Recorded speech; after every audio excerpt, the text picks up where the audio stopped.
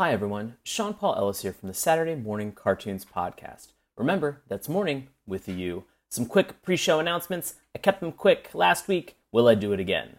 These are pertaining to a shout out, Spotify, and what, of course, is happening on today's episode. So our shout out comes from YouTube, episode 233, Mother Goose and Grimm. Kato2K says, "Hi SMC, greetings from New Jersey. If you have time, please review Ulysses 31 and G-Force. These are great anime cartoons from the 70s and 80s. Thank you." First and foremost, hi, how's it going, Kato? We love New Jersey. A lot of you have reached out from New Jersey and beyond and asked us to watch specific cartoons and review them. We would love to. Do us a favor so that we can make sure that you get the proper shout out. Go on any of our social media platforms. There's a link tree. You can click on the link tree and you can go to the Submit a Cartoon button, or you can call 202-681-4406. Why are you writing this down? It's in our show notes every single week. This just makes sure that you get the proper shout out, and if you call and leave a message, we will 100% review your cartoon. We just got a phone message the other day. We are now going to review that cartoon. It's that simple, gang. If you're listening on Spotify, first, thank you. Second, you may have noticed that Spotify has taken down a bunch of our episodes. Spotify gave podcasts about 2 weeks to switch over to a specific format, and guess what? It's just me working on trying to come up with a solution over here. Yep, just Sean. If anybody has an M4A to MP3 converter, just message me. I'd love to learn more about it. In fact, I'll send you some stickers. In the meantime, we are working on this. We will get this resolved shortly. So today, this is a return to form for the show. Weird, niche cartoons from the 80s. I love it. In putting together this episode, our friend Bobby Anthem messaged us to say that he remembered this cartoon, which is wild since Rubik and the Magic Cube ran for only 13 episodes, yet it definitely left an impression on those who watched it. I even found a blogger named Cookie Woke who found a terrifying parallel to a horror film that neither of my guests understood. Speaking of guests, Charlie Visconage returns, and I'm also excited to welcome a new guest, Carlos Sanchez, from the Be Kind and Rewind podcast. I really don't know what to say other than all of us went on a journey for this week's episode before we made our final recommendation. All of this and more, and so now, on with the show.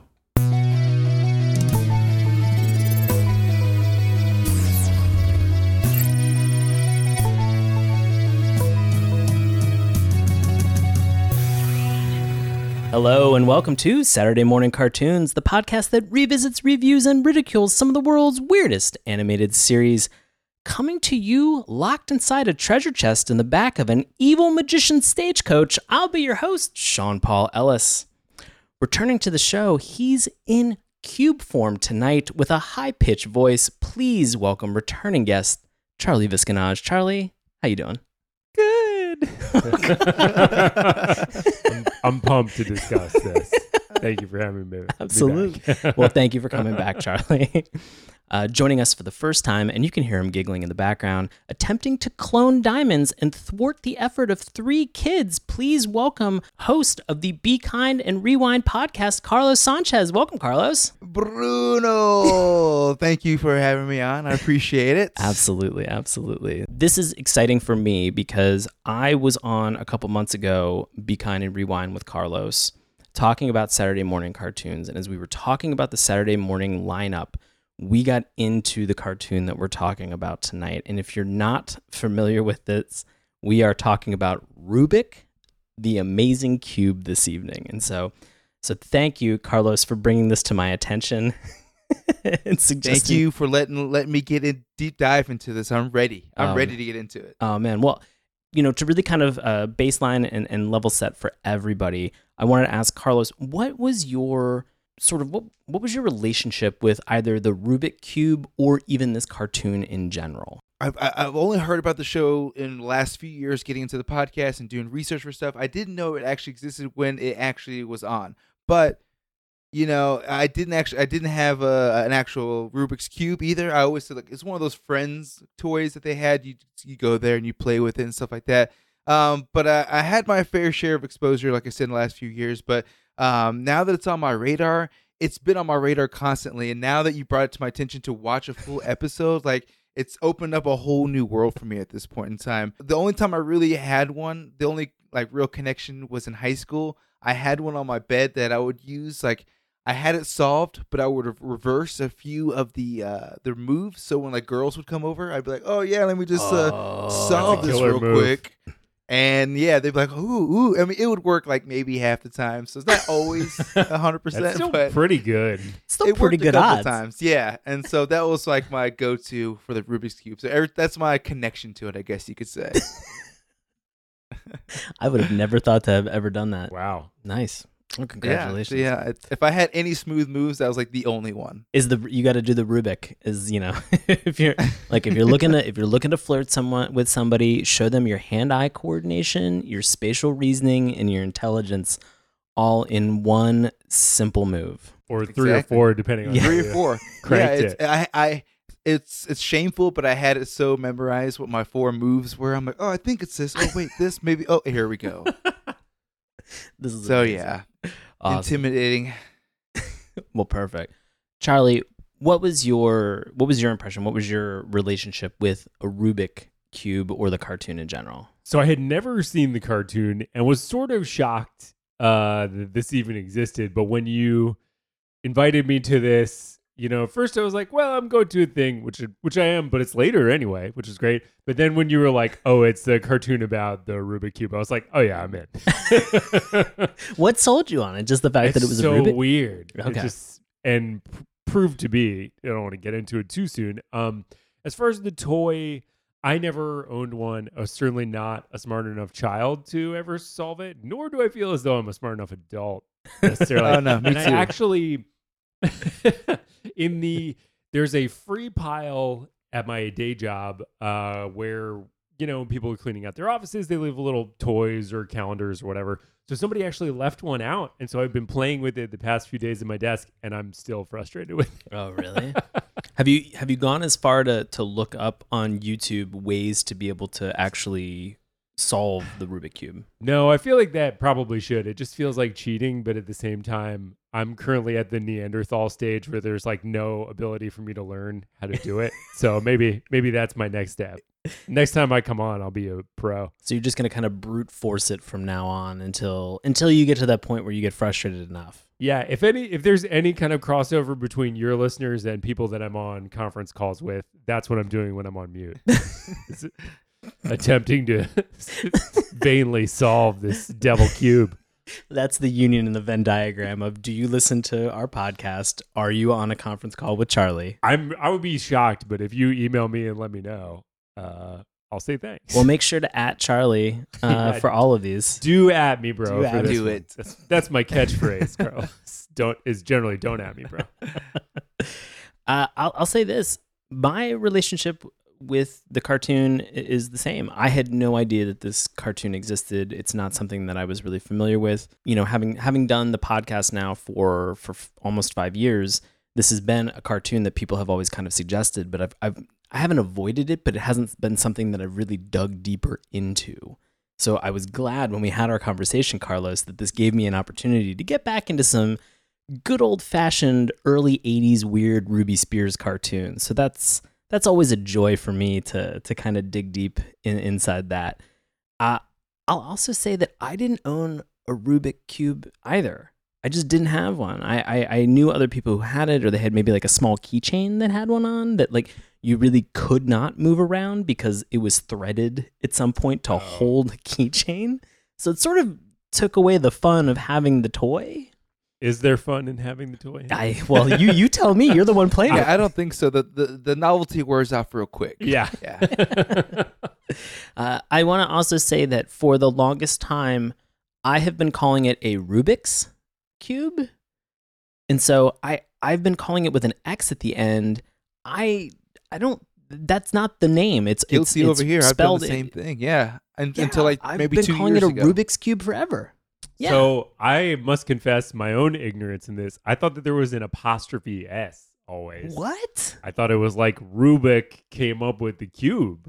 Well, I mean, literally, a guy with the last name Rubik did come up with the cube. I guess that was my assumption. He didn't want all the credit. He just wanted his name on there. He just threw my name on. This guy Erno Rubik is the person who actually created this toy. So, yeah.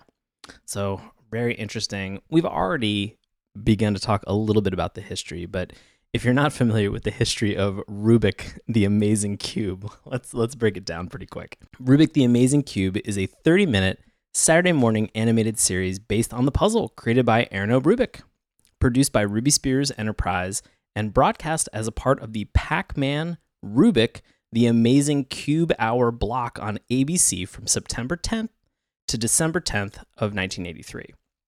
The show ran for a total of 13 episodes.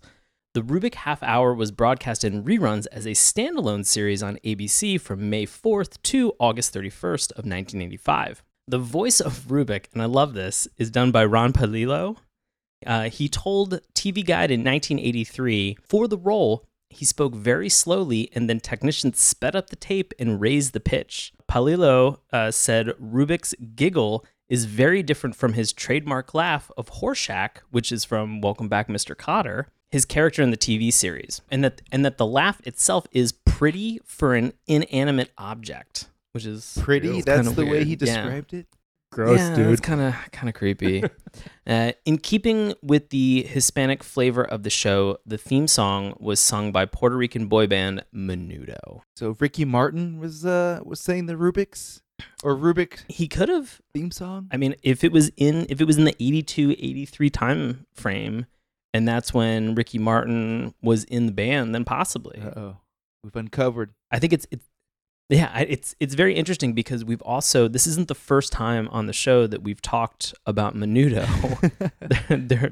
Last summer we did a review of the cartoon. It was a French cartoon, and it was Spartacus. If they're going to have Horshack be the voice, why not just keep his regular voice? He already has like this odd, high-pitched voice. I know, man. I don't get it. It almost makes They could have little got to no anybody sense. if they're going to slow down or they're going to speed up the audio. Why would they get anybody they else? save some money. I know. I really feel like they could have probably just gotten a very squeaky young teen who could have come on, or young kid to He probably to had do like it. 2 TV show contract with ABC, and it's like, all right, he just give him this voice. That's it, and we're done. He's like, gang, what I really want to do is I really want to do something where my voice is completely digitally manipulated, but I also love cartoons. I want nobody to know I'm in it. Yeah.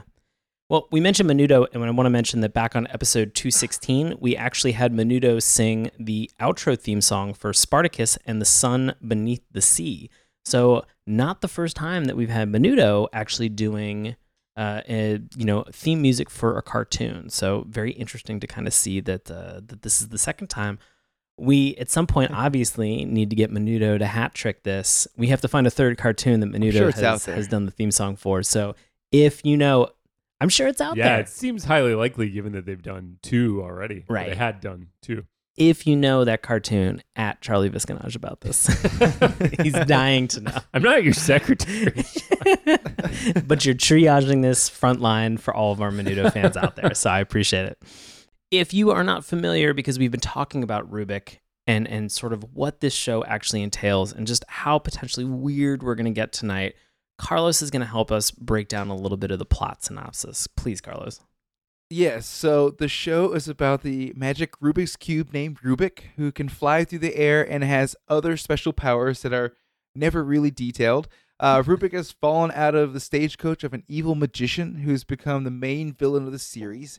So Rubik helps Carlos, which that was a surprise for me. I had no idea that the character was named Carlos. And Lisa, Ronaldo, Rodriguez, and foiling the magician's attempts to recover Rubik. Rubik can only come alive when the color squares on his sides have been matched up. So you got to be some smart kids.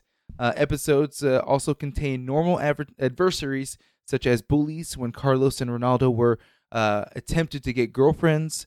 Rubik worked in secret to expose the bully's true brutal personality in front of the girl. Rubik was easily able by falling, or even the family dog. The Rodriguez kids would always find Rubik put back together in stressful situations, and it would take much longer. So when scrambled, Rubik can only be heard making low-key gibberish, and sometimes can be heard saying "help." It's the creepiest little factoid to throw in there is just to hear him just kind of like muffled, just being like, "Help." just back and forth. It's so unbelievably bizarre that they would include anything even remotely similar to this in any way, shape, or form. I want to also say I love the fact that Ronaldo and Carlos, who are in this cartoon, are talking about getting girls as well. And we've already talked to Carlos about how he used a Rubik's Cube. Again, I said Rubik's Cube instead of Rubik Cube. I'm going to do it all night, so I apologize. did the same thing. Yeah. It's natural at this point. It's going to happen, but it sounds like if you're out there and you're trying to figure out how you're going to talk to that special someone that's in your life, Rubik Cube. I'm not saying it's going to work. I'm just saying Carlos says it's got a 50% chance. It's better than some sort of cold line or something like that. Yeah, exactly.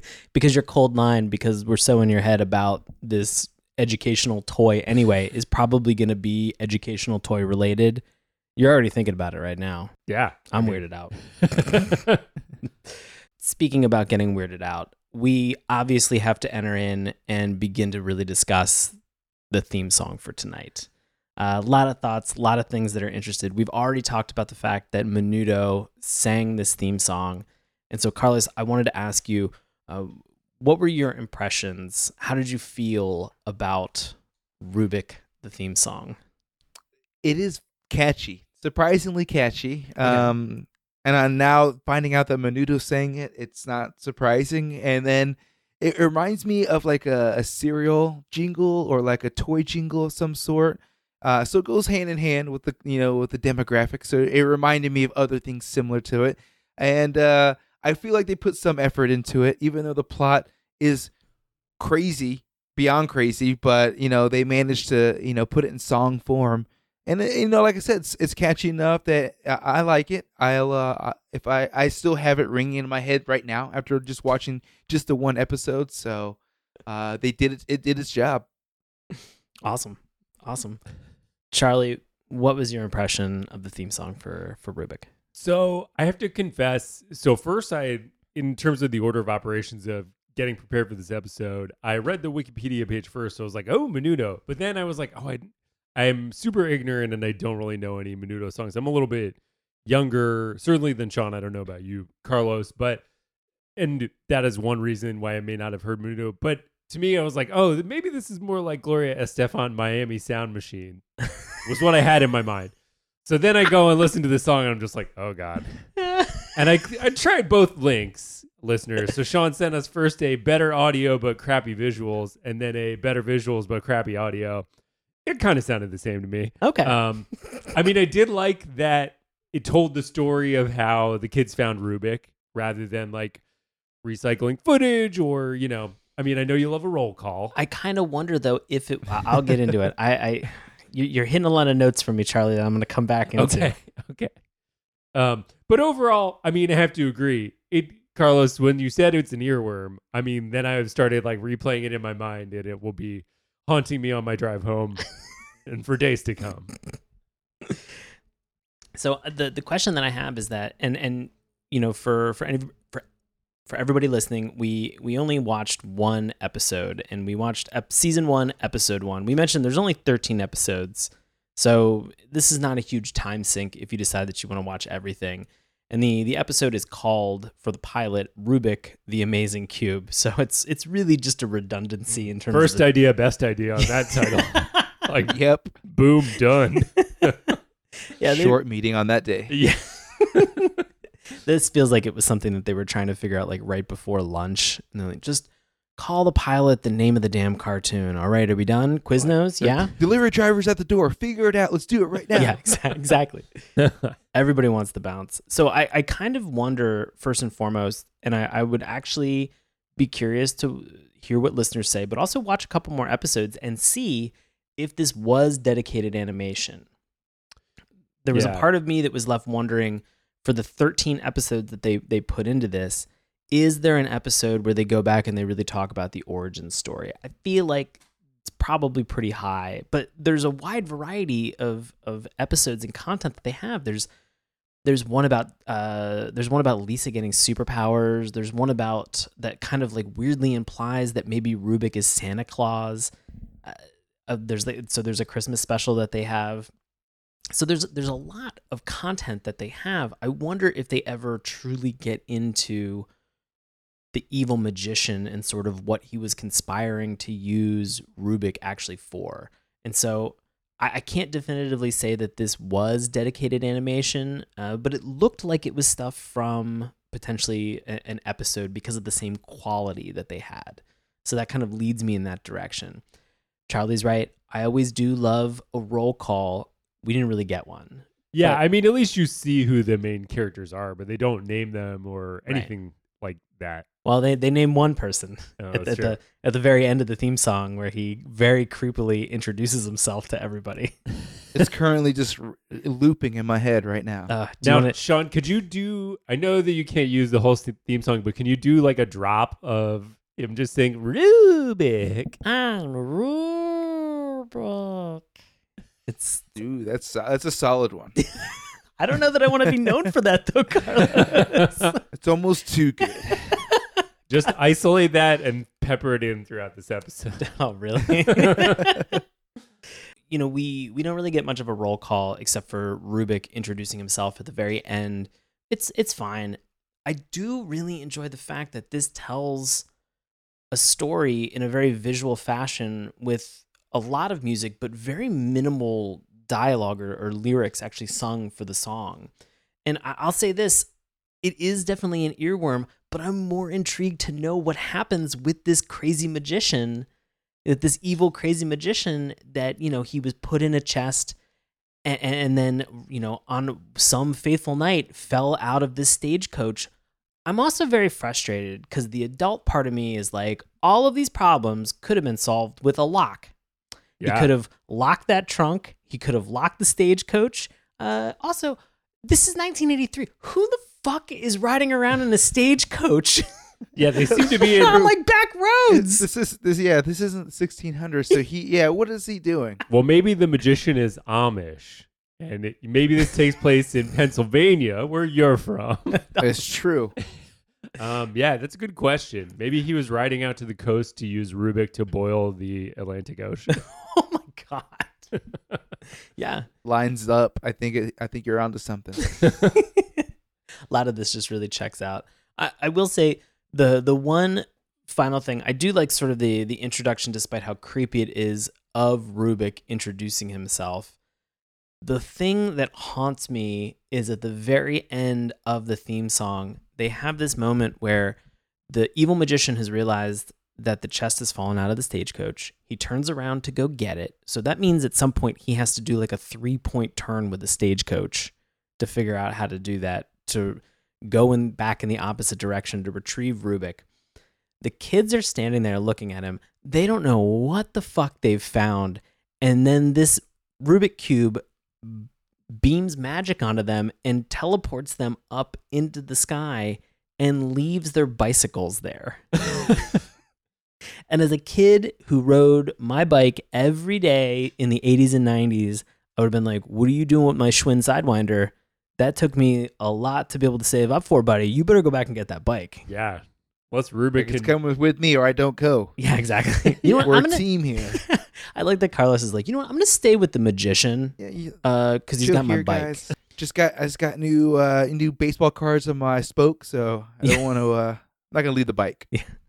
This Huffy is cruising, and I'm going to stay here with this magician. I mean, maybe the main conflict arc, obviously we didn't watch the other 12 eps, but maybe the main conflict arc is that the magician with his open wagon stole their bikes, and he's like, hey, I'll trade you. But they're doing it like on the edge of a cliff or something. Or he's just riding the bikes around. He's Yeah, just like, you know what? Screw you, this kids. stagecoach. I got these Schwinns. Let's These do bikes it. are sweet. Exactly. He's like, finally, I've been trying to upgrade and get away from this horse.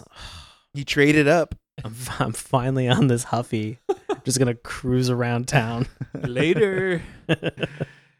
I like to think that that's sort of the happy ending that happens. I think so. Yeah. I think the evil magician got his way. Yeah, got what he wanted, got what he was looking for.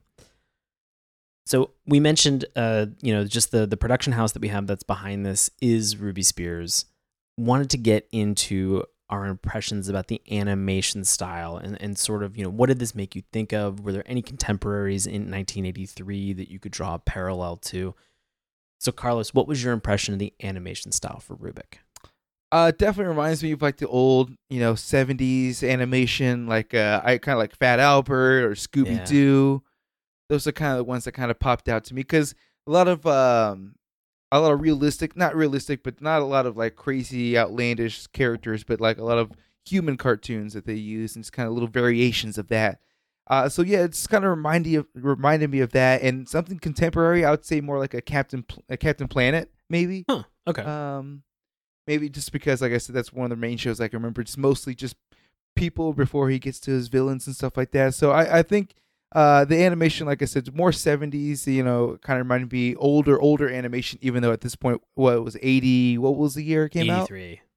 Okay, so I could see maybe somebody from the old guard from the late 70s came in and we're still animating for that. So that's kind of what it reminded me of. Okay, awesome.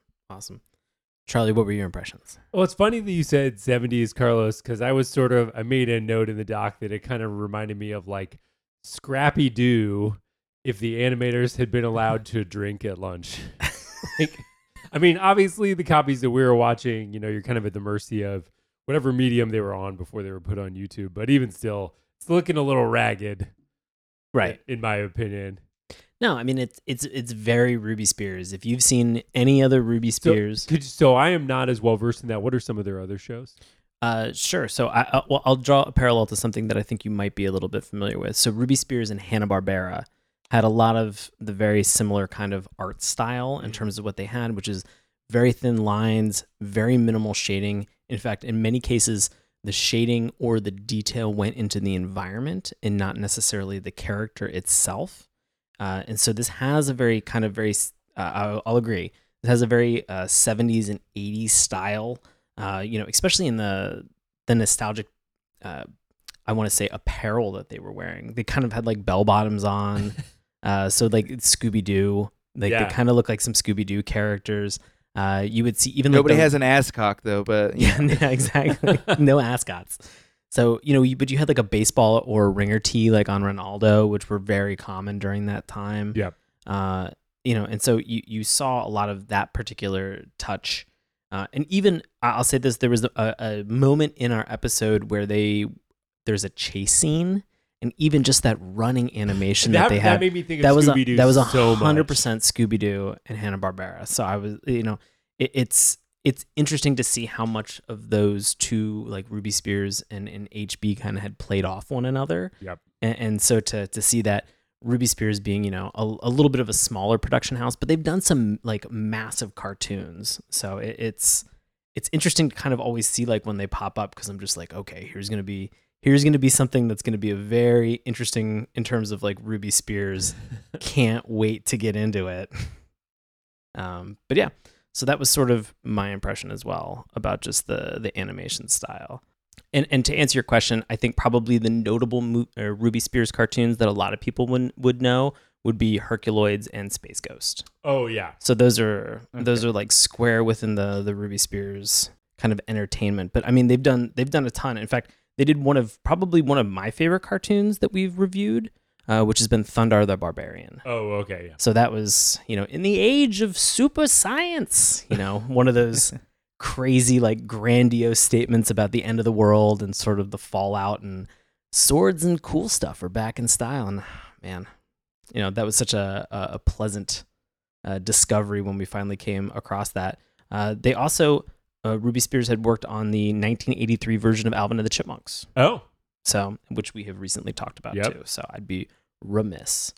Definitely rock my fair share of Alvin the Chipmunks cassettes. Yeah, exactly. I still want my hula hoop. You're not going to get it, buddy. God damn it. Not with those hips, Charlie. God damn it, Dave.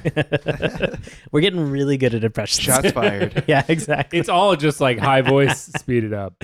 Yeah, just change the pitch. You're fine. Well, we've talked a little bit about some of these characters. We've obviously talked about Rubik. We've thrown out Lisa, Ronaldo, Carlos, some of these characters. So I wanted to sort of get into this.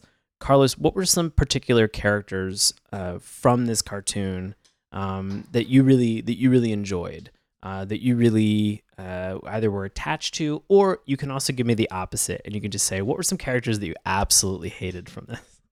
Well, I can't say that I got attached to any of them yet. But I will explore more episodes. But I guess you know, from this one episode, I would say maybe one of the brothers could go, either Ronaldo or Carlos. I think they got too many people in this party. Really?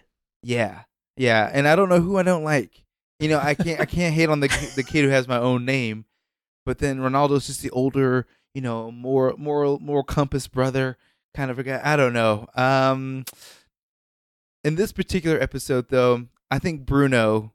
I didn't really like Bruno. You didn't really like Bruno. I think he was definitely like a copycat of like a Scooby Doo like type archetype or like villain of some sort. Right. He's definitely a henchman. You know, yeah, sort a little of like, henchman of some sort. yeah, he's not the main villain. He's not the big bad, but he's like the helper. And without knowing too much about Rubik's backstory, it is tough to kind of connect with Rubik because you don't know what all his powers are. Oh, you don't boy. really know what his connection is. How do you know from the intro what his like quick backstory is? But like he sometimes comes off like he's like annoyed with them. Yeah. And right now, you know, from the theme song, you really know that the only magic power that he has is just ditching bicycles. You Yeah. know, and that's it. That's really where he is right now. Can you tell me, because, you know, we watched the first episode, they really do, and you're correct, they really do drop you right in to Rubik and don't give you a ton of backstory or explanation, at least in this first episode. What were some of the powers that you observed that Rubik has? So he can levitate Right. himself and others. There's no weight limit to this. It can be a trash can or an entire boat. Right. He's literally like a little Yoda. I swear to God, because that's pretty much what his power. He might as well just have the ear. Does he have the ears coming out? I think he does. But he's like a little mini Yoda, so there's no weight limit or capacity to that. I couldn't remember what else I saw him do. It was a lot of levitation. Yeah. A lot of flying and levitation and kind of navigating around danger or peril. Able to control like the villain. Did he like wrap his powers around the villains and move them around or something like that? So he can like if you piss Rubik off, like he could do some serious damage. Rubik will put you in a wheelchair. He'll put you in the corner for sure. He'll put you in cement shoes if you're not careful. that was He did, horrifying. Yeah, when I saw that part, I was like, oh, yeah, they think us stupid kids, you just step in cement and it's dry. But then he was all like super dry. I was like, oh, Rubik's not messing around. Yeah. Maybe Rubik worked for the mob before that. Oh, yeah. Like, Rubik, we need you to toss another one in the river. He would have That's been a my terrible powerful Italian tool accent. for like a Gambino crime family or something. Yeah. You just feed him a piece of candy and then your problems disappear. Right. Super simple. That's it. Candy for a body. That's a fair trade for the mob. Oh, I like this new murder economy that we've come up with so far. Creepy. We're going to create the Netflix dark side of Rubik. The 9 episode story. We're going to find out about that wizard, too. I'm in for the dark version. If of it was Rubik. produced by the people who do like Riverdale and Sabrina, I'm in. Oh yeah, But there's a lot of like steamy teens who are really 30. Oh man, can you imagine just like some really steamy Rubik scenes? Like Rubik suck me off. Oh Jesus Christ! Where just the entire time he's just like, "How's it going, girl? Want to try to solve me?" I love it. It's perfectly. It makes sense. I like where it's going. Yep. I already like where this is going. I'm gonna green light it right now. Call us Ted. Yeah. Sarandos of Netflix. Exactly. So we kind of have been talking about this. What were some other powers that you observed that Rubik had? Because I've noticed a bunch, and they're confusing. I'm kind of confounded a little bit by what this cube can do. So I think Carlos hit on all the ones I can remember. So it was like mostly levitation. He could dry the cement. Right. And yeah, flying. I feel like they were skirting by on a lot of the like flying / levitation. So I have two additional powers that then came up that I found to be very frustrating Deus Ex Machina kind of MacGuffin tools where they were just like, oh yeah, he can also do this. One, he could fly through walls. So that means that like he could phase in and out. Oh, that's right. There's that one scene, you know, in the very beginning where we find Rubik when he gets kind of, you know, unshuffled or like kind of he gets scrambled. He falls through a floorboard. But there's other parts where he just transports himself through a brick wall. And I was like, which one is it, buddy? Stop. Like, there was a part of me that's like, yeah, pick one. I was like, how much of this is you just wanting to fuck with other people and just being like, I fell through some floorboards. Come and figure me out. just the entire time. And then there was another one where at some point, somebody, I believe it was Bruno, was holding on to Rubik, and Rubik just expands his size exponentially so that suddenly Bruno can't grasp him anymore. Yeah. And so there's these parts where he's like making himself bigger and then smaller again. So, I mean, we've talked a lot on this show about how, you know, you'll see this in Warner Brothers cartoons, like Looney Tunes cartoons, like when they reach into that hammer space kind of behind their back or like in a pouch, like Popples would reach like into their little like tummy bags and then pull out whatever the hell they needed in order to solve a problem. But it almost feels like instead of having Rubik reach into hammer space, he just is hammer space.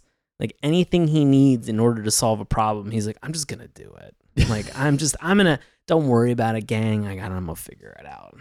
Can't trust these preteens to take care of our problems. I will say this, though. I really did like the fact that a lot of this cartoon focused around the interaction of these three siblings. And I loved the fact that there were times where you saw some individual personalities, like the Carlos character that we had that was on here, like he was pretty fearless. You know, we had Ronaldo as sort of the big brother. He was a little bit more kind of like reserved, maybe scared. There was definitely some moments where they sort of put some pressure on him and they definitely had an audible like gulp like in his throat. So he has I think sort of a moral compass. You know, he's realistic. He's cautiously optimistic maybe, which is what I kind of always describe myself as. So I can empathize and relate. And then we have Lisa, who I feel is just, it's very challenging because when you look at some of these older cartoons, you realize just kind of how sexist they are in certain cases. And at some point they just tell Lisa, they're like, you can't come. Girls can't run fast. And she's like, fuck you. Like, I can run as fast as the both of you. So, I mean, I like seeing her stick up for herself, but at the same point, I don't like really seeing the fact that they had to put in some of these like very kind of like sneaky things suddenly, as well as also with the mom character. Oh man, talking about the mom, all it is about the diet, and she looks great. She's like, oh, this is gonna ruin my diet, but whatever. Like that's what she's focusing on. Right. It's just one single piece of candy, and she's like, I know I shouldn't do this. If I get a little too thick, your father will be upset. Yeah, exactly. The implication is there. Yeah, you know what? I think you're going to be fine after that one Reese's cup. Yeah, I think you're going to be okay. So, well, that was kind of like in the Robot Chicken clip that you shared with us from this, was very much on the like sexism angle. Yeah, absolutely. So if everybody's not familiar, Robot Chicken did a fantastic spoof of Rubik with the two brothers and the sister sort of uncovering some treasure. It looks like it's in Egypt. I mean, it's in a desert with a pyramid. And so I'm making some assumptions, but there's only so many places in the world that have that topology and those specific artifacts. So it's interesting to kind of see that. It's definitely worth your time if you have watched Rubik to see how crazy it gets, because it is insane. That's a real deep cut. That's one reason I enjoy Robot Chicken is like in the one they did like about Mask, which I know you've done another previous episode about the real Mask, but it's always good to see and have sort of that insider baseball knowledge. And I think that I enjoy Robot Chicken that much more. I mean, I love the show to begin with, but to now have the additional context of all the cartoons that they're playing around and joking with, it just makes it that much richer for me. Their reference game is on point. It's fantastic. I agree. Any final questions. I mean, we had a villain in this. I would say like the henchman was really more Bruno the henchman kind of made a bigger impression to me than the villain. Yeah, is it just because of the mouth breathing that he did? I think 100%. I think that's it. That's all of Me. it. Yeah. Me personally. And the close up on his face was like, man, they could have spent a little more time on that animation. I mean, they're cost saving wherever they can. I guess so. I just love Dr. the Angus was like all handsome and stuff too. They're just like they didn't try to make him like an ugly evil villain. Like he's like this handsome mad scientist. And you bring up a great point, Carlos, is that far too often when we have villains or when we actually have the villain in any of these cartoons, they're drawn ugly, or they're the color purple or blue, or they shade them in a very specific way, and they isolate to show that they're the villain. This villain is just like, I'm doing science in a basement of a haunted house, and I'm DTF. like swipe right on me, ladies. Holla at you, mad scientist. Hey, if you like a touch of gray, you could do worse. He's sort of a little silver fox scientist. Yeah, he's got a little bit. And I mean, think about it comparatively to his wingman, Bruno. I mean, he's a stud. Yeah, well, maybe he like horribly keeps Bruno around to kind of be like, ladies, look at what you could have. I think that's a terrible comparison. I mean, it's a shitty move, but it could be something he's doing. I mean, fair. That is possible. Any final questions about the characters for Rubik? Does he have a stomach? Oh, good question. Do you think that Rubik doesn't have a stomach? I mean, he can consume human food like no problem. I guess we don't ever see the other end when he's fully. That's true. That's true. What if you fold the end into the front? You never know. And I guess does he have a kill mode? Because like Spider-Man, can he go into instant kill mode? That would be so horrifying with same voice but like the red eyes. Like instant kill mode. And just the giggle. It just like spikes erupt from every angle. After seeing some of his like dark side turn on Bruno, I'm like, man, like I said, don't piss off Rubik. He could get some stuff done to you. Yeah, I mean, he's gonna throw. We've said it before. He's gonna throw a boat at you if you frustrate him. True. I mean, that's very weird. So for tonight's plot discussion, we mentioned the episode that we've talked about. We've mentioned the episode that we've watched tonight. Encourage you to go out and check it out. We're obviously not going to go beat by beat through the entire episode. Instead, we've got some high-level thematic questions. And so first one that I want to throw out to you guys is, for a toy that really didn't need a backstory, what was your impression, reaction, and feeling about the story that they created for Rubik? And so, Carlos, what was your feeling about this story? Could you have done it better? Yes, always you can think you can do a little bit better, but for this one, they've created such a intricate backstory for an inanimate object. Like they gave it the magician falling off a stagecoach in 1983. They really put in the effort to give it some sort of a creative backstory. But for my first reactions though is like you kind of have to go with it because there are no expectations going into it. Like you're not, when you think of the Rubik's Cube, you don't think of the origins of what a character can be. Whatever they come up with, I'm just going to go with. And what they came up with, I think it was decent enough. I like the magician aspect of it, but and then for him to be running around with this with the Latin family with the kids, I think is a good idea. But it was it took me back a little bit, but because you hear about Rubik's Cube and you think this is going to be another corporate exploitation type of like cash grab, but kind of put some effort into it, so I'll give him E for effort. Okay. And possibly an E for everyone. I mean, this is a pretty family friendly cartoon. Charlie, what about you? Any specific impressions about the story that they created? Do you think you could do it better?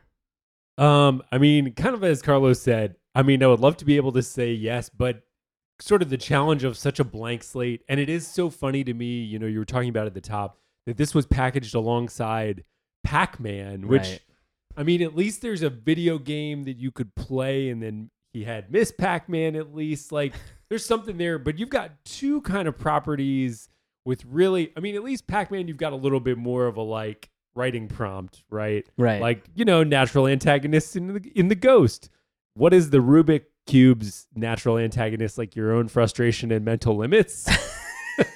So, which I'm glad they did not make a cartoon about. That would be really boring. Oh, that'd be fun. That'd be dark too. We got to add that. be. Add that into the Yes. Netflix series. That's in the Netflix That's one. It's serious. just, Yep.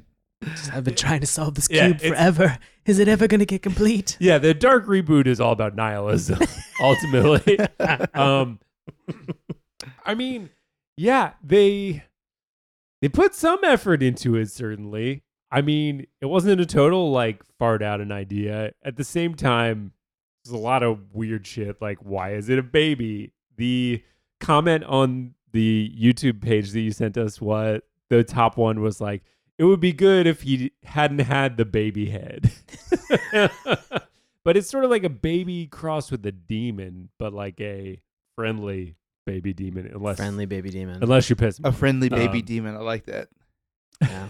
I feel like that's an oxymoron at some point, but Yeah, I'm good with it. It's a great band name. definitely. Friendly baby demon. I'm gonna agree with you guys. I feel like there was definitely, it felt like some effort, and I think that the challenge is with the blank slate, that there's a lot of directions that you could go in. I would be interested to watch that backstory episode to figure out what this evil magician was doing. I don't know that I would change the character design though. I'm kind of weirded out about this because I mean it is, for all intents and purposes, at the end of the theme song, when you get the like, oh, Rubik, you're like, oh, is this what I'm going to be hearing the entire time? I didn't feel that they did it that much in the actual episode itself. So they give you an impression or an expectation at the end of the theme song that it's going to be this horrible, pitchy, weird baby voice. And then you get into the episode and he's like, hey, what's up? Candy's good. You're like, okay, like this isn't as bad as I thought it was going to be. I mean, I like Meatwad on Aqua Teen Hunger Force, and he's vocally not dissimilar. Correct. I think the other thing is, do right now. at least they took a big swing on it. Like, they could have just as easily painted like 2 dots and a smile on the 3-dimensional cube, or Right. done like googly eyes or something. I would have loved googly eyes. I mean, that would be cool. if you would have All put day, googly yeah. eyes. No, you're right. Oh. The effort was put in there, and I think for me, it's like make a choice. Give him legs, let him walk around, or if he's gonna float, he's gonna float all the time. No one's gonna walk. If you can float, you're not walking anywhere. Yeah, I agree with you on that. That's why. Sorry, I took it to left field there. No. But, No, I mean, if he's just going to fly and he's going to levitate everywhere, then what really is the purpose of legs other than just to kind of allow him to it's like landing gear Yeah. for a magic cube where it's like, oh, let's just have him stand for a little bit, That could have been, if they would have taken out his legs, that's an entirely new portion of the budget that they could have used for Bruno's face. there you go. There's a lot Fill that it they in. probably could have done. Yeah, right. I also think too that if you had added the Rubik's head on top of the cube, and so it was like head, cube body, legs, that would have been even more disturbing to look That would at. be weird. I don't Yeah. want to think about like Rubik, because then it's like, well, he probably should have like a butthole if he has legs, and we're assuming the cube He needs contains 2 his cheeks coming internal out the back. organs. Yeah, exactly. He's not wearing pants. I mean, are these It's like true. are they like the same color like as his face? Yes. Are they just like Yeah. They're lighter. Well, they're not lighter because they're exposed, so they're the same color. Yeah, It's just two weird he's getting butt cheeks on the the back. equal amount of. So, are you saying sun that the exposure. version that we have is the perfect version? There's no other way we could do it. No, we just pitched it with butt cheeks. Yeah, I Yeah. want butt cheeks on a Rubik. Okay. What are we talking about? That's perfect. And either totally CGI or a very grotesque puppet, kind of like a Pee-wee's Playhouse grotesque puppet. God, He just poops out little tiny little squares, colored squares. Yeah, there you man. go. That would have been weird. This just made me remember there was a toy that I had in the 80s. They were called Boglins. and they were like these little like finger puppet characters that you would put over your fingers, and it looked like a little like, I guess, bog/goblin. And so then you could kind of like make their faces move with your your hand. I think I've seen these. They were like creepy and weird, but then they had like a very weird kind of like flesh kind of texture to them that was like in between like silicone and like kind of like a weird skin. But just for some reason, it suddenly just reminded me of that. And like to have your hand behind that puppet, that boglin puppet controlling Rubik's face, I'm like, oh, I don't like this. Yeah, no thanks. Yeah, no, that's funny because I'm actually having the for next week, the guy who invented those, Tim Clark. Are you serious? Whoa. Designed those, so yeah. Shit. Perfect. Love it. Perfect segue that's to awesome. that. Perfect segue. No, that's great. So I think we've officially and authoritatively answered question 1. So I wanted to ask, just in particular to the episode that we watched tonight, because there was a lot. There was a lot that was in this episode, just in terms of there was a Halloween theme, the haunted house in a neighborhood trope that you have, mad scientist. There was a ship captain at some point in time. So there was even like a kidnapping that was included here. And so I wanted to ask, just for this episode in general, were there any particular questions or like WTF moments that you had watching this that you wanted to particularly discuss? Carlos, anything from you? I think we discussed earlier just trying to get a handle on what exactly Rubik's powers are, because he just uses such a variety. And for you, like you said, just when the plot needed him to use it. So I was like, did they ever establish in another episode that Rubik can do this, this, and this? So I'm not, because we say we just watched the one episode. And is there this episode you keep talking about that is this backstory, or is this what we want, or does it exist? I feel like that's the question, like the existential question for Rubik. Is he just the thing that you want, or does he just simply exist, as a thing that you want? I feel like that's what's weird. Boom. Probably not. Just but went still. deep. Boom goes the dynamite. It's just very weird, because you're right. Like, I mean, he just seems to be able to do everything and then also nothing at all. Yeah. He'll crash through a floorboard and completely scramble himself. He'll cause property damage and then be like, oh no, I'm unusable now suddenly. Yeah, what if he does this and none of the kids are around? Like, he's gone forever. Right. Yeah, if these kids grow out of him and they're just like, we don't really want you anymore, Rubik, like what does he do then? Does he just say, I'm going up to like a big Rubik cube in the sky? Or does he... Or what if he's like, hee, I can't die. He just haunts him forever. They just unscramble him and put him in like a soundproof box. Oh my God. I don't or know. he's more like Wolverine, and he just ages slower than everyone else. Ugh. And then there's just like an old man Rubik With the beard and all like all scratches Drinking all problem. over him. Yeah. Yeah. I would watch that. Yeah, I would 100% definitely watch do Old Man Rubik. that. Yeah, I would do old man Rubik. Charlie, any particular WTF moments or questions from watching this, as we've talked about sort of understanding the powers of Rubik, anything that you walked away with that you were like, I don't get it. I mean, I think I got what they were going for. Right. It's all like pretty goofy. Nothing beyond what we've discussed so far. Okay. Because I think one thing that you might say is maybe like kind of hands-off parenting, but I also think in 1983, Yeah. that was pretty standard. Yeah. That's just a 2019 That's lens just on the it. way it was. Ooh. Yeah. Also, I Yeah. have no children, so I can't really comment. So I wanted to bring up a very interesting and kind of weird note. Before we get into our final question, I was looking and doing a little bit of research, and I came across a blog, and I apologize if I get this wrong for this person who I reached out to on Twitter. I think it's pronounced Cookie Wook or Cookie Wookie. He brings up a great point. And I'm going to throw this out to you guys and see if you can help me understand the movie, because when I realized this, I was like, oh, this is pretty chilling. All right. Unlimited power within a box. And when the box is unshuffled, or when the potential problem box isn't solved, no problems.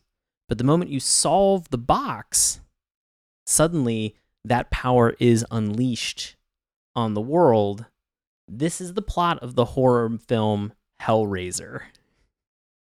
I've never seen Hellraiser. Oh, no? You've never seen Hellraiser? Okay.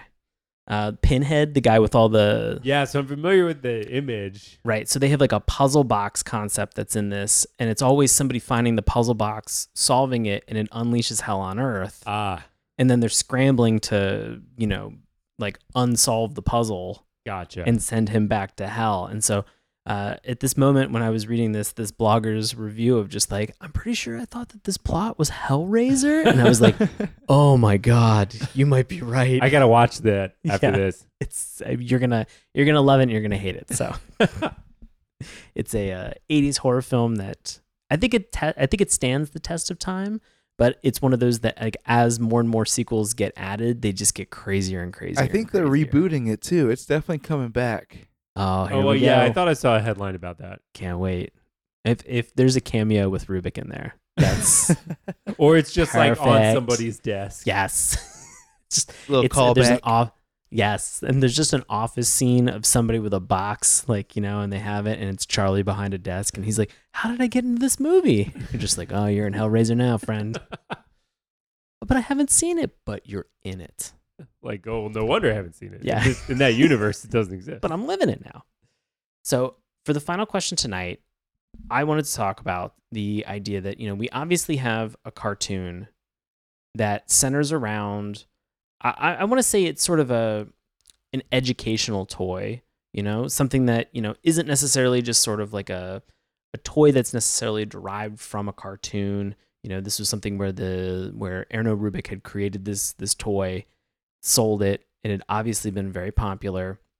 But what I wanted to know is there another toy from the 80s that you would want to give a random backstory to? Now, I know that you joked about the hula hoop earlier, but is there a toy that you played with, that kind of was in that vein of it didn't have a cartoon associated with it? Maybe it was a board game like a Jenga or something like that. Something that you would be like, I want to give a backstory, much like they did with the Rubik Cube.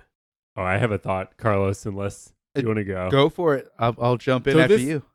This isn't an 80s toy, but kind of along the same lines of something a little bit more active is like, what if there was Bop It? Yeah. The I'm on the series. same page with you. I'm Yes. very close to your thought. But I could see that. I could see it going one of two ways. I could see it being like PBS could pick that up Okay. and make it like very wholesome and family friendly. Like a group of friends who are always on them. Like it could just be sort of like subliminal messaging about exercise, essentially. Okay. Or it could just be like, an underground fight club that only uses the bop. But people emerge like bruised and bloodied. In the year 20XX, Right, yeah. Bop It is the only weapon. You see like the drone footage of a city that's just pretty much decimated and like garbage cans on fire.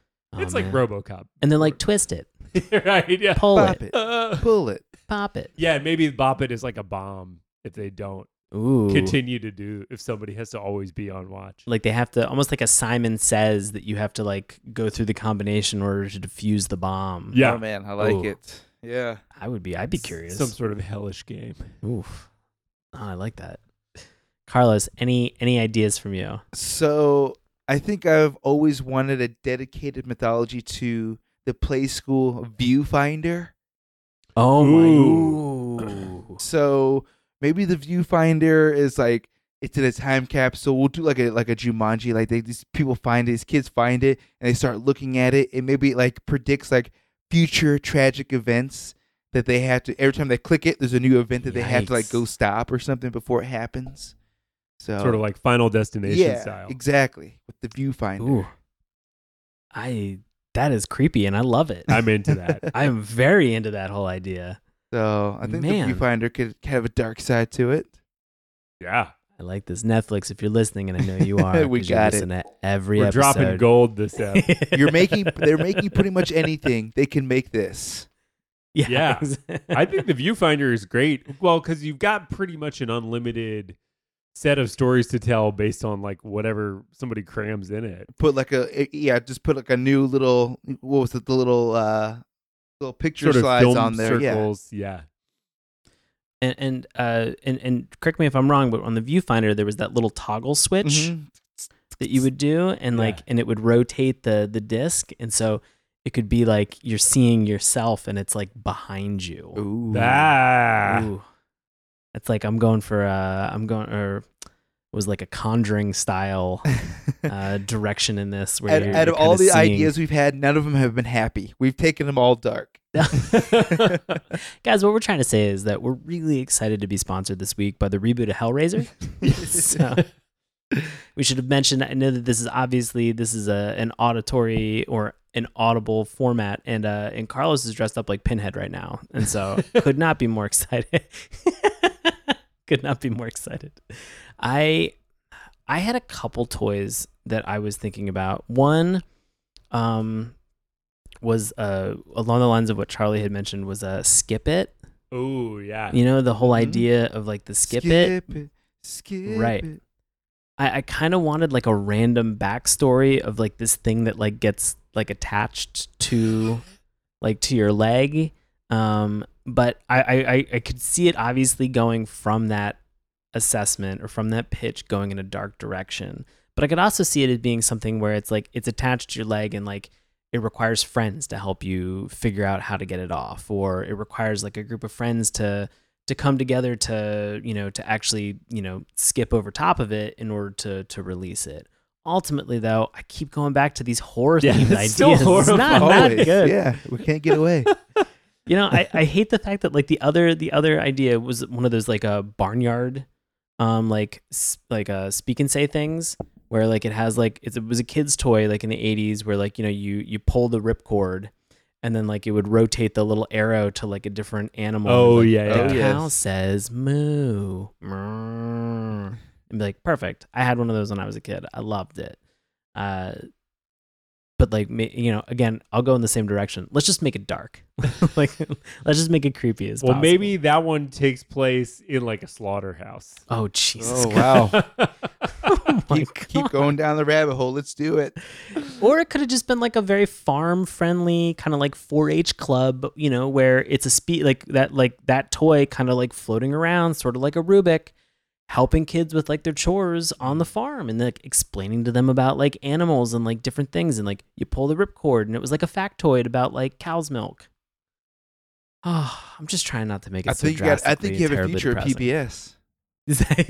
Yeah, I mean, they are nearby where you live. I mean, it's very true. And we just did the Magic School Bus for our previous episode too. So, we're in that educational track right now, gang. We're really more in the Magic Ghoul Bus of pitches otherwise. That was pretty good. Damn it. If anybody else... For not being a dad, Ellis, that's a sweet dad joke. Yeah. If anybody else has any other Magic School Bus related puns, please at Charlie and me. Yeah, I want to hear them. I guarantee it's probably going to be Ellis Abrams. I'm into it. Yeah, I'm into it. I'm here for it. So we have had an opportunity to talk a lot about our impressions, our thoughts, our feelings about Rubik. So, but guess what? You listening right now. Yeah, you listening out there right now at this exact moment. It turns out you guys have some opinions about Rubik as well. And so we want to make sure that we have an opportunity to honor those reviews. And so we're now going to turn it over to longtime listener and friend of the show, Bobby Anthem, for this week's Love It or Hate It. Bobby, take it away. This week's Love It is titled, He's Colorful, Magical, Laughable, by Servo Program 10 in February 2003. This one says, Rubik the Amazing Cube was yet another well-remembered 80s cartoon based on 80s pop culture, namely the best-selling game puzzle cube of the same name. Rubik was an alien with an amazing array of powers, but was rendered powerless in every sense when his colored sides were misaligned. Usually the slightest tumble caused this to occur. I remember how animals would nudge Rubik, causing him to misalign. Some animals actually realigned Rubik as well. It was refreshing to see some ethnic diversity within the show, as well as the family who cared for Rubik were of Latin descent. The opening theme was performed by Latin sensation group Menudo, who were also featured as a part of ABC's Saturday morning programming schedule the season that Rubik ran. And our hated is titled Before There Was Dora the Explorer by Isaj 121-113 in March 2006. Before there was Dora the Explorer, there was Rubik's Cube. I'm willing to bet this was the first U.S. English cartoon featuring a primarily Hispanic Latino cast of characters. I don't remember much about the individual episodes, but I knew that the people were Hispanic. The accents were sometimes annoying as heck, but the cartoon filled the time well, especially if the Smurfs were running a repeat story. Like any toy gimmick cartoon, it was 3 years past its freshness date and doomed to being canceled after 13 episodes. Dora the Explorer seems to borrow a lot from Rubik's Cube, particularly because it relies on inanimate objects that will on occasion talk to people. It's always weird to see love it or hate it where it's not really much of a hate it, but it's people who are really kind of talking about the fact that, you know, they recognize that there really was some good and fantastic representation and diversity in terms of the cast.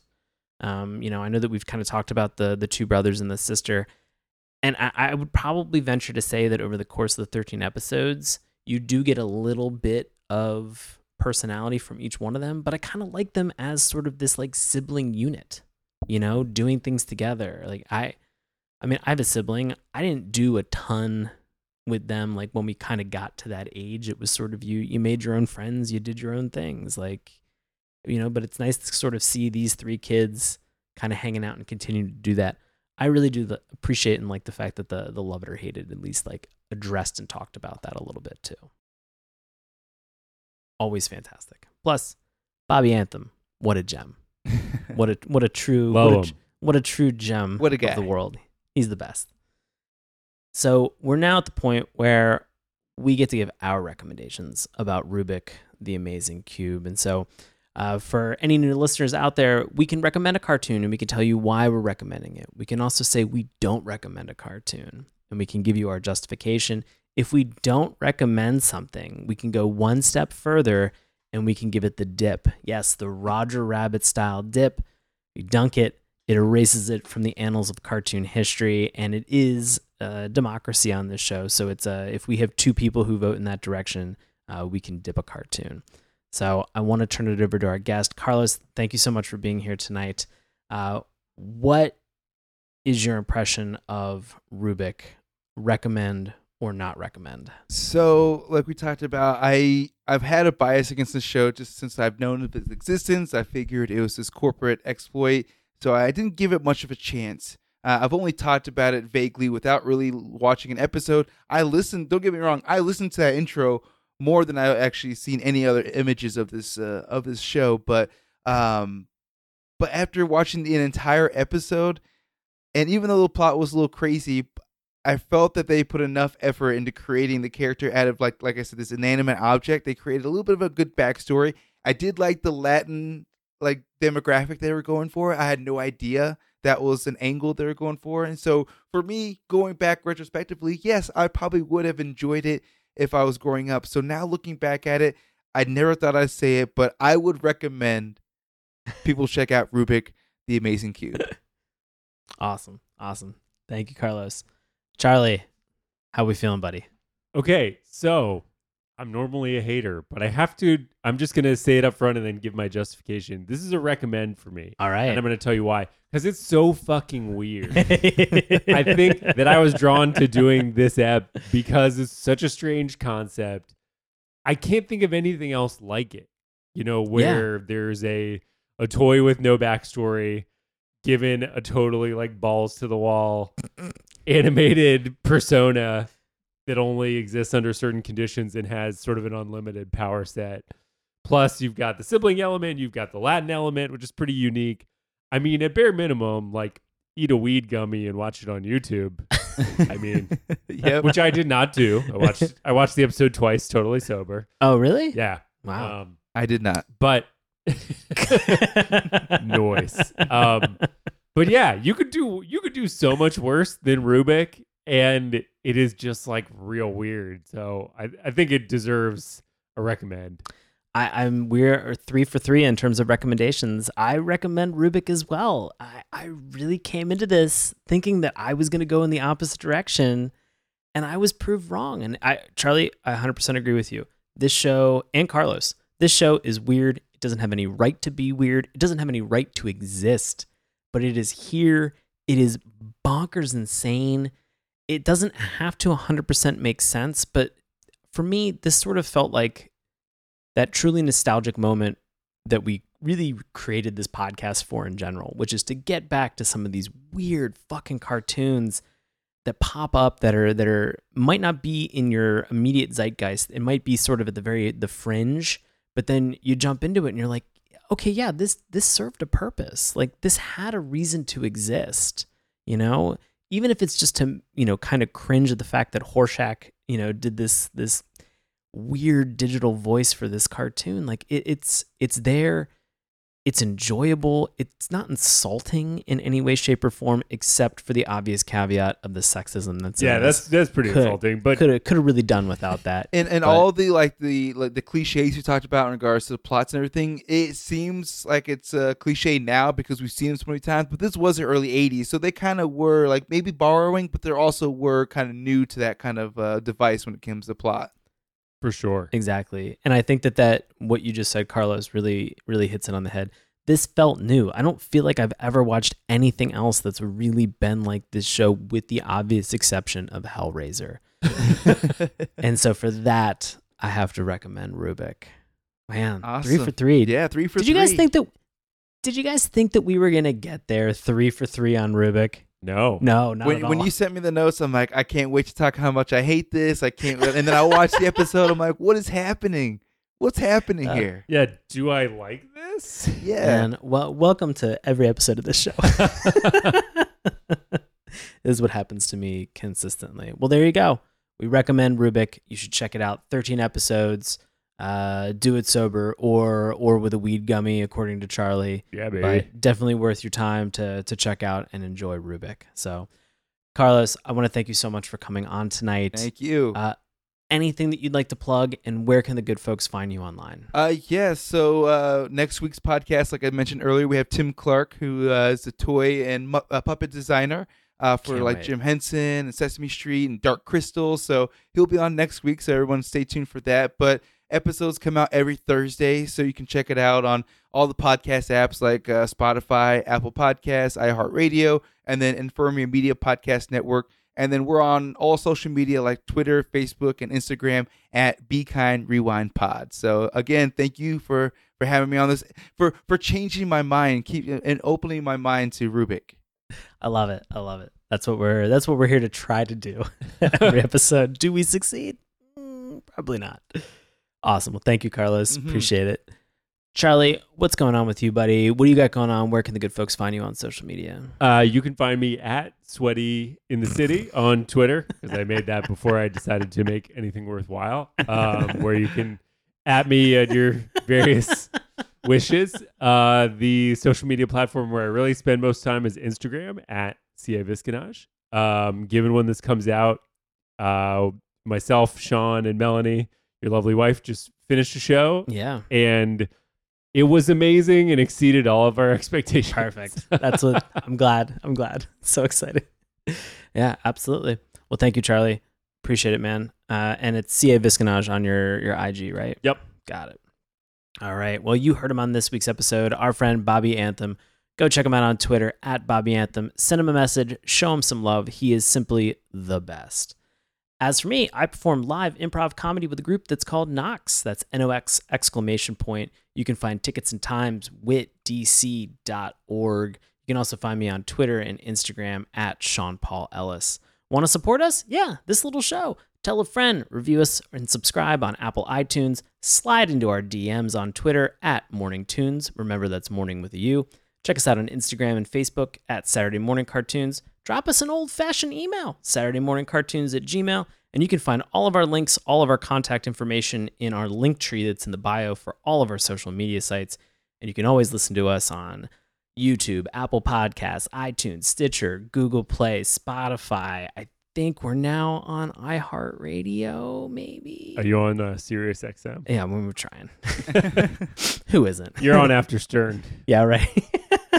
And you can find us anywhere where you listen to your podcasts. Thank you guys so much for listening, and we'll be back in 2 weeks again for another episode. And so I wanted to ask, on our way out, on the count of 3, can we all just go, I'm Rubik, in our best You Rubik get impression? it.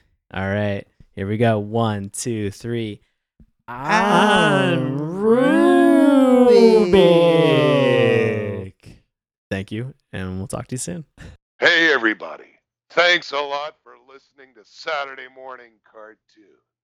Now, if you'll excuse me, I have to transform and roll out.